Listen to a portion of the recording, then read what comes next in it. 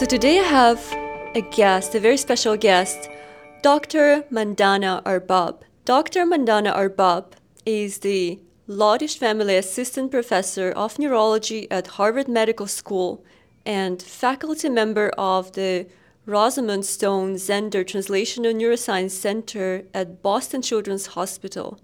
She received her PhD in Regenerative Medicine at the Hubercht Institute in the Netherlands and completed her postdoctoral fellowship at the Broad Institute with Professor David Liu, where she developed high-throughput CRISPR assays to characterize genome editing tools in mammalian cells and predict genome editing outcomes. She has applied these insights to 3 genetic neurological disorders with genome editing therapeutics in cells and in mice. In 2021, Manda was awarded a Pathway to Independence Award from the NIH National Institute of Neurological Disorders and Stroke. And recently, she's been working on some very exciting projects with base editing, developing and publishing in Science in this year, base editing rescue of spinal muscular atrophy in cells and in mice publication. Manda, it is a pleasure to have you here with me today. Welcome. It's a pleasure to be here. All right, so I would like to jump in and to speak a little bit more about the gene editing approaches to spinal muscular atrophy, which of course is your expertise. Let me ask you just to describe the disease. How does it manifest? How does it make sense, again, to target it with gene editing and gene therapy approaches overall? So spinal muscular atrophy, or SMA, is a degenerative motor neuron disease, which is caused by loss of motor neurons. And these are nerve cells that are located in the spinal cord, and they make contact with skeletal muscle to initiate contraction. And in SMA patients, these neurons are lost, ultimately leading to paralysis, and typically resulting in fatality due to respiratory distress in patients if left untreated. And it is actually the most common genetic cause of infant death worldwide. And most patients, type 1 patients, will develop symptoms between 2 weeks to 6 months after birth. And again, if untreated, will unfortunately succumb to that before about 18 months to 2 years. And this disease the mechanism of it is actually still quite poorly understood, but the genetics of it are very well known. And it all revolves around these genes called SMN genes, which is survival motor neuron is the name of the gene. And this gene, this protein, is actually essential for all cells. But in SMA patients, they suffer from SMN insufficiency, and it's motor neurons specifically that are most sensitive to this insufficiency, and it results in degeneration of those cells. And what is very unique about SMA from a genetics perspective when it comes to gene editing is that the SMN1 gene is lost in these patients. And when I say lost in this case, it's usually completely deleted from the genome.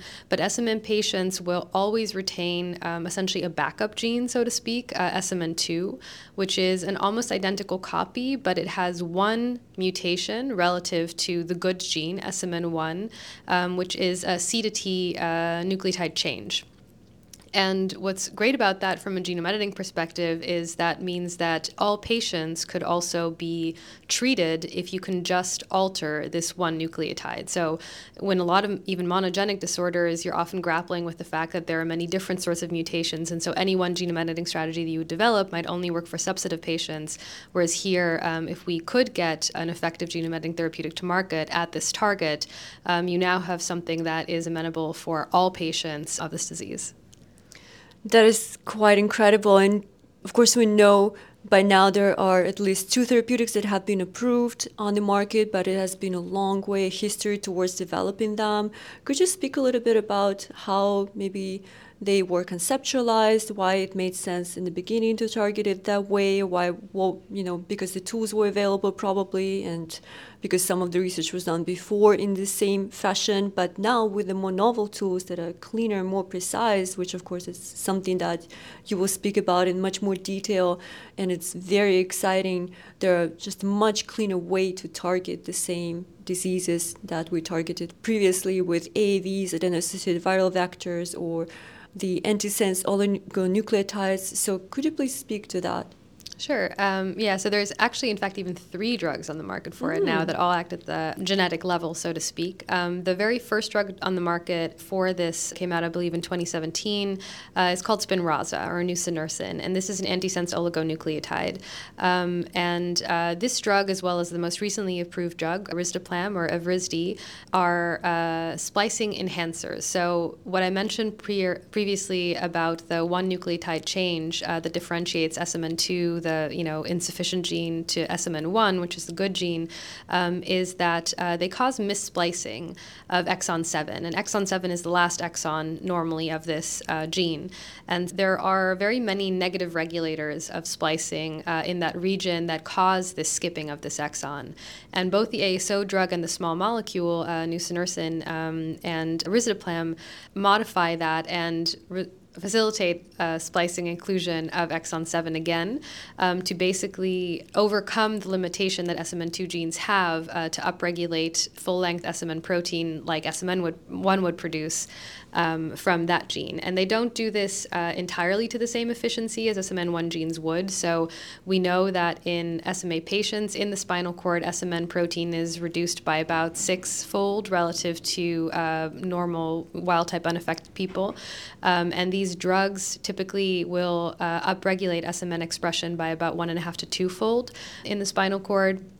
But this is clearly good enough to, there are many people who are now alive and being treated very functionally by these drugs. But there's a bit of a shortcoming there where, there's potentially room for improvement with a new drug. And then, as you alluded to, there's also an AAV gene therapy called Zolgensma that is available for this disease, which is a self-complementary AAV system that simply has a constitutive promoter overexpressing SMN in whatever tissues are transduced by this drug. Again, also upregulating SMN levels in the spinal cord by about 1.5 to 2-fold and having quite good outcomes. So that's fantastic, but let's speak a little bit more to the limitations of those approaches, kind of like priming our conversation about the base editors and even cleaner approaches. So with the ASOs, what are the limitations perhaps in the delivery mechanism or the way in which the patients are affected by having to redeliver the ASOs, of course? And what are some of the limitations of the systemic delivery of the AAV9 gene therapy, like in Zolgensma?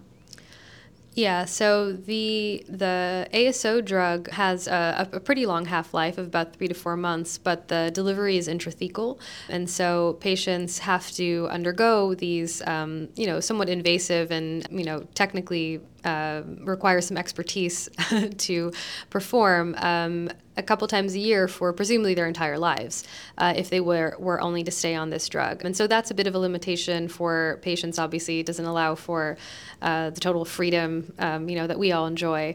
And then the small molecule that's on the market does solve some of those issues. It needs to be taken daily, but it's orally available. That one has been on the market most recently, so there isn't as much long-term efficacy data, but it does seem to be doing quite well, but still does need to be taken over and over again. Zolgensma, on the other hand, the AAV drug, may be a permanent treatment. This is something that we will have to see over time, whether or not it does really give sustained expression.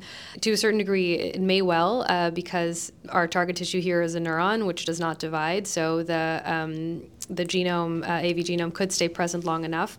But there are also some thoughts that it might silence over time. It is a viral genome after all, and our cells kind of are resistant to that to a certain degree. And it is becoming a little apparent now in patients that doctors are treating, that patients who are treated with combinations of these therapies, so for example, patients who had received Zolgensma already and are also being given Spinraza on top of that, actually appear to have better outcomes than those who are treated with these drugs alone. That indicates already that there is a bit of a gap in the level of rescue that any one of these drugs alone can achieve in patients. And part of that may well be due to the fact that none of them are really rescuing native levels of expression or allowing for endogenous levels of regulation of SMN expression to the degree that it probably should occur. And these are all areas, I think, that a genome editing approach, in particular a base editing approach to make this very precise change to convert these insufficient SMN2 genes into these good SMN1 genes, could really come through to provide more of a benefit, where you could have a one-and-done therapy, so you don't need to have continuous administration for your whole life, but also recapitulating native expression levels and maintaining endogenous regulation of gene expression.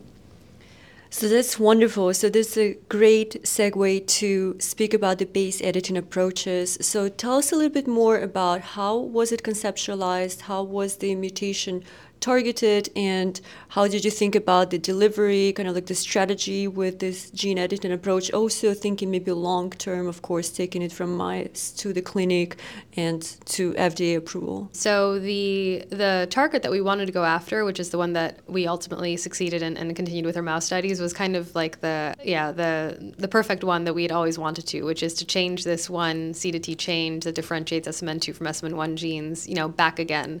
For a very long time, we weren't able to do that. The right tools didn't exist for the job. There were many other strategies actually that we pursued that were also successful at upregulating SMN expression, and all of this rested very heavily on this beautiful, massive body of data that existed from prior research. A lot of it was actually generated in the process of finding the ASO therapeutic that's currently on the market, that identified all of these other negative regulators of gene expression that we found genome editing ways to modify, either using nucleases or base editing strategies. But in the end, we found magic base editing strategy that really was very efficient at converting the one nucleotide that we were after. It's using an enzyme, an adenine base editor enzyme, AB8E, that was also developed in David Liu's lab where I did my postdoc.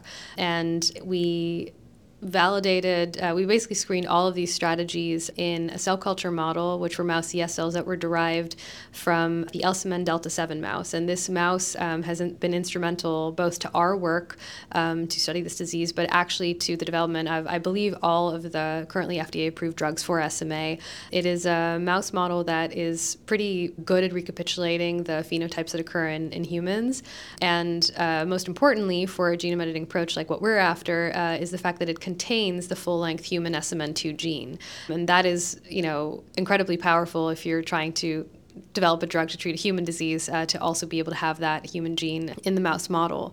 And so we had basically also, because of the other drugs that had been developed, a pretty clear path with, there was a lot of data on endpoints and expected phenotypes that we could compare to, and a lot of prior data on also delivery modalities. For example, for Zolgensma, they use AAV9, so we already knew that this is a delivery modality that will target the right tissues, can do so in the correct time frame, and even works in people.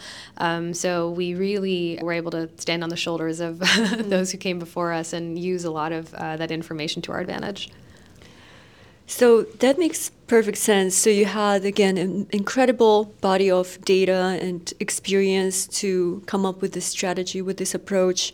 But for our listeners, let me just, explain a little bit of the differences, again, with some of the AAV9 approaches of delivering genes, such as in Zolgensma, where, again, the virus is having a load, it's delivering the whole gene, right, into the tissue, spreading it throughout the intravenous delivery into all of the cells, but the virus is very specifically infecting the neurons and the spinal cord neurons, motor neurons, in order to express the gene that is missing. So this is one type of delivery in which the DNA then exists in the shape and the form of the episome, so it sits next to the DNA, does not integrate into the human DNA in the nucleus, but it sits kind of like a circle right next to it, and it is expressed continuously from it. Versus the strategy with the CRISPR gene editing approach, where we go into the gene that's already there in the nucleus of the cell, and in a very clean manner with base editing, we're swapping one letter into another, right? So Let's talk a little bit more about this. And I know you already mentioned the epigenetic silencing that happens potentially with... May happen, yeah. May happen, yes, we don't know if it happens. May happen with, again, the AAV9 ways of delivery of the gene product. So what about the gene editing? Is there any reason to believe that somehow modifying the native DNA could lead to any epigenetic changes? It wouldn't be inconceivable to think so, but from all of the information that we have to date on doing genome editing at these sorts of loci, that doesn't happen. That, you certainly could implement CRISPR genome editing as a modality to make a change that potentially would actively, intentionally alter an epigenetic state. But the presence of CRISPR itself and making a genome edit somewhere does not appear to inherently carry that as a particular risk. An important point to CRISPR genome editing is the fact that with whichever modality you are doing CRISPR genome editing, typically you end up altering your target site. So you load your CRISPR system with a guide RNA that's specific for a particular genomic locus, and then once there, it makes an edit. By doing so, typically it also changes that target site such that it no longer actually recognizes that target site the way that it did before. So the CRISPR itself acts as a one and done at the on-target locus effectively anyway. So it also doesn't necessarily linger in that same position for an extended period of time to our understanding. So that would also make it less likely for this sort of phenotype to occur. And then just out of curiosity, so when you deliver CRISPR, so actually the Cas9, let's explain this a little bit more, again, for a more general audience. The Cas9 comes inside of the AAV9 vector, and it's actually split in half because it couldn't fit into one vector, right? So then is Cas9 being constantly expressed in those cells that have already been, again, modified and targeted? Does it happen all the way throughout the life? Will there ever be immunity that is developing towards, again, this Cas9 constituous expression? Yeah, this very much depends on the delivery modality that you choose. So there are, for different applications of CRISPR that people are pursuing for the clinic, there are different answers to that question. So there are approaches that use, for example, RMP delivery, which means that you deliver just the protein, which degrades pretty quickly. Mm-hmm. There's mRNA delivery, which has a little bit longer sustained expression. And then AAV delivery, which is what we're using, would indeed, as you're suggesting, result in long-term expression of this transgene, of this CRISPR system, which arguably is something that is not so desirable. And that definitely is something that is actively being worked on, is can we build into our AAV delivery systems also a mechanism where you don't have constitutive expression of these genome editing tools for your whole life? Because, there may be silencing, as you said, from the AAV genomes over time, but we don't know that for fact, and we don't know that it is complete. And ultimately, the whole idea of these therapies is that they can be one and done, so they should go away. There's no reason for them to stick around any longer. So at present, the system that we have used for our strategy for SMA did not have any of these regulatory systems built in that stop expression, but hopefully by the time we get to the clinic, we and other people who are all actively working on this topic would find also a way to limit temporally the expression of these genome editing tools. So that's a great point. Of course, up till now, the gene therapies are known to be those irreversible treatments, but there's some work being done to make them potentially either reversible in some shape or form. Or tell us a little bit about what's been new or what's been in the works in that field. So for genome editing, the whole idea there is that really you don't want it to be reversible. You wouldn't do genome editing if you don't want it to be reversible. You want to take something that you know is like a real problem and have a permanent fix for it. But there are also even CRISPR-based approaches that are being pursued for gene-based therapies that are RNA targeting, for example, and these might also only have a transient effect and might be able to regulate them differently. Yes, that makes perfect sense. And of course, we want to correct the gene once and never come back to it again, and want to correct the clinical phenotype. But if we speak about the potential off-target effects that are not known yet, right, or long-term effects, so this is kind of, I think, where the field is thinking to potentially make it reversible in some way to know how we can kind of like take it back or edit it again in a way that it wouldn't have the off-targets. Potentially. I think trying to pursue off targets by reversing them again might be a complicated situation because you don't know how many you have. I think for the most part, the best strategy is to try to, go with approaches that seem to have very limited, if any, below detection off-target effects in the first place. And then again, trying to limit temporally the expression of these genome editing tools in the first place, because that would be the most significant way that you could prevent off-targets from happening, is to only have a short burst of them being present in the first place.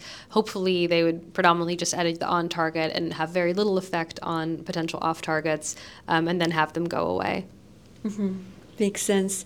So tell us a little bit more about the exciting part of the mouse phenotype that you've published upon, because it seemed to, in very well manner, to reverse the disease phenotype, again, the ability to improve locomotion in mice. And you can describe us just a little bit more about that. Yeah, so we, as you mentioned, developed a split base editor system. So our base editor is too large to fit in a single AAV, but we split it into two different ones that can come together if they co-transduce, if they target the same cell, which they do quite efficiently. And so we gave this to these SMA mice when they were newborns on day 0. So similar to human patients, where typically the disease onsets at about 2 weeks to 6 months after birth.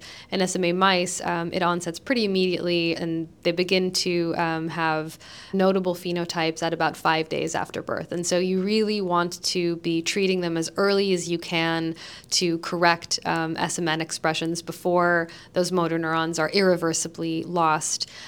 So we treat them on P0, and then we looked at a number of different outcomes in these mice. So typically their median survival, if untreated, is about 17 days, as it was in our hands.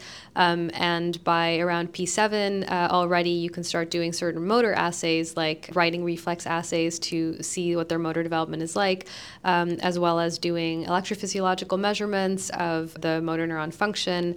And we saw improvements in these sorts of assays as well after treatment, as well as a 33% extension in life expectancy, both in experiments done in our facility as well as another facility with the group of Arthur Burgess over in Ohio, where their mice had slightly different birth weights, slightly different median survival, but again, a 33% increase in survival. So that was really exciting to see that, reproducible benefit to those animals. That's fantastic, and congratulations, incredible results. I have another question. So if I'm not mistaken, this was intrathecal delivery, right? So the AV9 carrying the Cas9 base editors have been delivered into the spinal cord and then distributed towards the motor neurons. Can you speak a little bit about the biodistribution, what you have seen, and how would you see this being translated into human? Would you target the spinal cord as well in a human? Or would it be just one injection, or does it need to be distributed in any way to make sure that the neurons are targeted and that it actually travels towards, again, the necessary, the nucleus of the cell where it needs to work? So yes, when we did the treatment in mice, we did ICV injection. So it's not quite intrathecal. Intrathecal would be very difficult to do in a very, very small newborn. But it's basically doing it in the cerebral ventricles, which then allows the AAV to travel through to the spinal cord and target the cells there. The biodistribution throughout the CNS has also been extremely well described already for Zolgensma, which is the AAV gene therapy that uses the same capsid AV9. And we know that the transduction of motor neurons, in particular when you inject it in neonates, is very good. And that's great for us because that happens to be the target tissue in our case. It also does transduce other neurons, predominantly neurons, throughout the CNS, in the cortex, and several other brain regions. In our case, any neurons that it does, or any cells really anywhere that it does target, is only a benefit, because the only thing we're doing is doing perfect correction of the insufficient gene into the good gene. So everywhere you can do that is only going to be a positive. But what's also really valuable is we know, again, from the Zolgensma studies that there is, a certain bar of the number of motor neurons that you want to target, which is at least over 20% in this mouse model to have a significant impact in rescue. In our hands, we had over 40%, which is kind of the max that you also get with Zolgensma. So again, we're really able to, leverage so much of this information that's already been gleaned from these other therapeutics to help our study out as well. Fantastic. So tell me a little bit more about what are the challenges of potentially taking the base editors and these preclinical data into the clinic to have a clinical trial. Is there anything that you predict to be challenging in that regard? Yeah, I think a great number of things. Currently there is no approved AAV, base editing therapeutic, in vivo therapeutic that's on the market. So if this were to be the first today, then there would definitely be many hurdles that we'd have to undergo. There is a lot of work being done in this area, and so we may well not be the first, and hopefully we'd be able to learn more from other studies as well. But I think the main focuses would be these off-targets, as we've been speaking about, having ways of feeling very confident that we're not going to have a lot of off-targets, and preferably finding ways to control and limit the number of off-targets that we have. And then in addition to that, when we're thinking of clinical trials, at this point, there are obviously 3 approved drugs on the market, and it's a very severe disease. You couldn't really conceive of doing a clinical trial for a drug that you're starting today without having patients that are already receiving the available standard of care. So we have obviously prior history, natural history data where we know what the disease would be like in patients that are untreated, but we can't really have an untreated population as control, nor would we want to. So one of the other great things that we explored in our study, which I think is actually a huge benefit in this matter, is that we actually co-delivered our genome editing strategy along with one of the currently clinically approved drugs that's on the market, which is the ASO drug nusinersen or Spinraza. And we demonstrated that, not only is there no, as far as we could tell, negative interaction of the ASO drug, but there actually was a beneficial effect of co-delivering each of these drugs. So by providing mice with a small dose of nusinersen alongside our genome editing strategy, we were able to have a very first quick rescue by the ASO drug to sustain motor neurons and have them be in a really good, healthy state for our genome editing strategy to take hold. And I think this is going to be really valuable because you can, look forward to future clinical trials where you could then also have a control arm that are patients who are still receiving, a highly effective standard of care, but then also have our genome editing approach in there as well to hopefully allow these patients to come off of Spinraza and still have the sustained rescue from our drug. Absolutely. That's a very clever approach in terms of already thinking, again, what will make sense in the design of the clinical trial and what is the situations, the state of affairs we have today, right? So do you think it would be possible at all to combine it with the Zolgensma, with those patients being treated with Zolgensma? And I know you've shared earlier that there are some limitations as to how much of the viral genome can be input into a patient of a particular age, particular body size. Could you speak a little bit more about that? If combining it with Zolgensma may well have a number of caveats to it. So patients who have already received Zolgensma in the past may well not be eligible for another future AAV9-based therapeutic because there would be prior immunity against AAVs. So that is a potential limitation there unless we develop other ways to overcome that or immune suppression approaches that, to my knowledge, aren't fully formalized yet as being effective. You could, I suppose, conceive of co-administering at the same time, but I just don't see why that would be a good way of doing it. I think you should, if a base editing approach is approved, I think that would probably be the better way of going about it. Or if you then still want to do Zolgensma, then I think you should do that and probably wouldn't want to do both at the same time because, as you mentioned, there's only a maximum dose of AAV that you can give to a person at the same time, so you'd effectively have to give half a dose of each to make that work. That's right. So you've alluded about the immune response to, again, somebody who has already been dosed with a viral vector will have probably developing some immune response to that type of vector. I've also heard that there are some people who already have some level of immune response to Cas9. Do you know about that? I'm not sure that I'm fully aware of that. It may well be, but I don't know about So that. yes, I've heard it in some of the recent talks that, again, some people had exposure, again, just from the bacterial exposure because it's a bacterial origin protein. So curious about that. It's nothing that I've come across in Right. my earlier experience. Yeah, it could be a limitation. One of the, I guess, in a way, upsides of the fact that these drugs would be administered to very young patients is that they typically do not have this prior immunity. And that's why SMA patients that are currently, for example, being treated with Zolgensma typically do not have prior immunity against AAVs, whereas if you're treating older people, they have obviously experienced and been exposed to more things in their life. So my hope would be that for at least the very young patients who would presumably get such a treatment, that would hopefully not be a limitation. And so just to conclude our talk, I would like to ask you about, again, your future perspectives. Where do you see the base editing going? Where do you see the clinical trial, again, for base editing in SMA happening? Where in the future do you see it? What are the prospects? I would certainly hope that we could get a safe and effective genome editing therapeutic on the market for SMA. It is, if all of these things, work out as hoped for, SMA is an excellent candidate for a drug like this. It's, a very clear monogenic disease where we know exactly a target that we could fix to get essentially perfect rescue, and that would provide I think a great solution and overcome a lot of the limitations that exist to the already very effective drugs that are on the market today.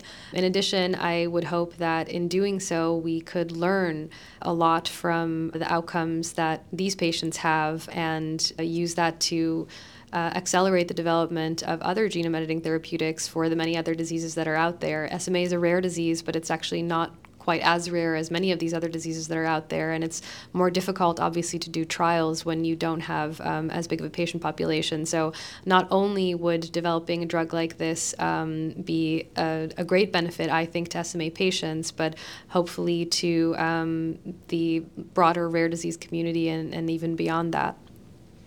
And my final question is, what excites you the most, again, about the field of the gene therapy, the field of CRISPR genome editing as of now? I'm just generally extremely excited about the field. I think that the speed of the technological development in recent years has been incredible, and with the amount of brilliant people who are working on this still, I don't think it's necessarily at any point of slowing down. And I think there is great promise in being able to do genome editing correction for many monogenic and hopefully even in the future polygenic diseases. So I believe that at some level, this is the future of medicine, and so I hope that I'm excited to be part of a community that's contributing to trying to get us there, hopefully properly and safely in the coming years.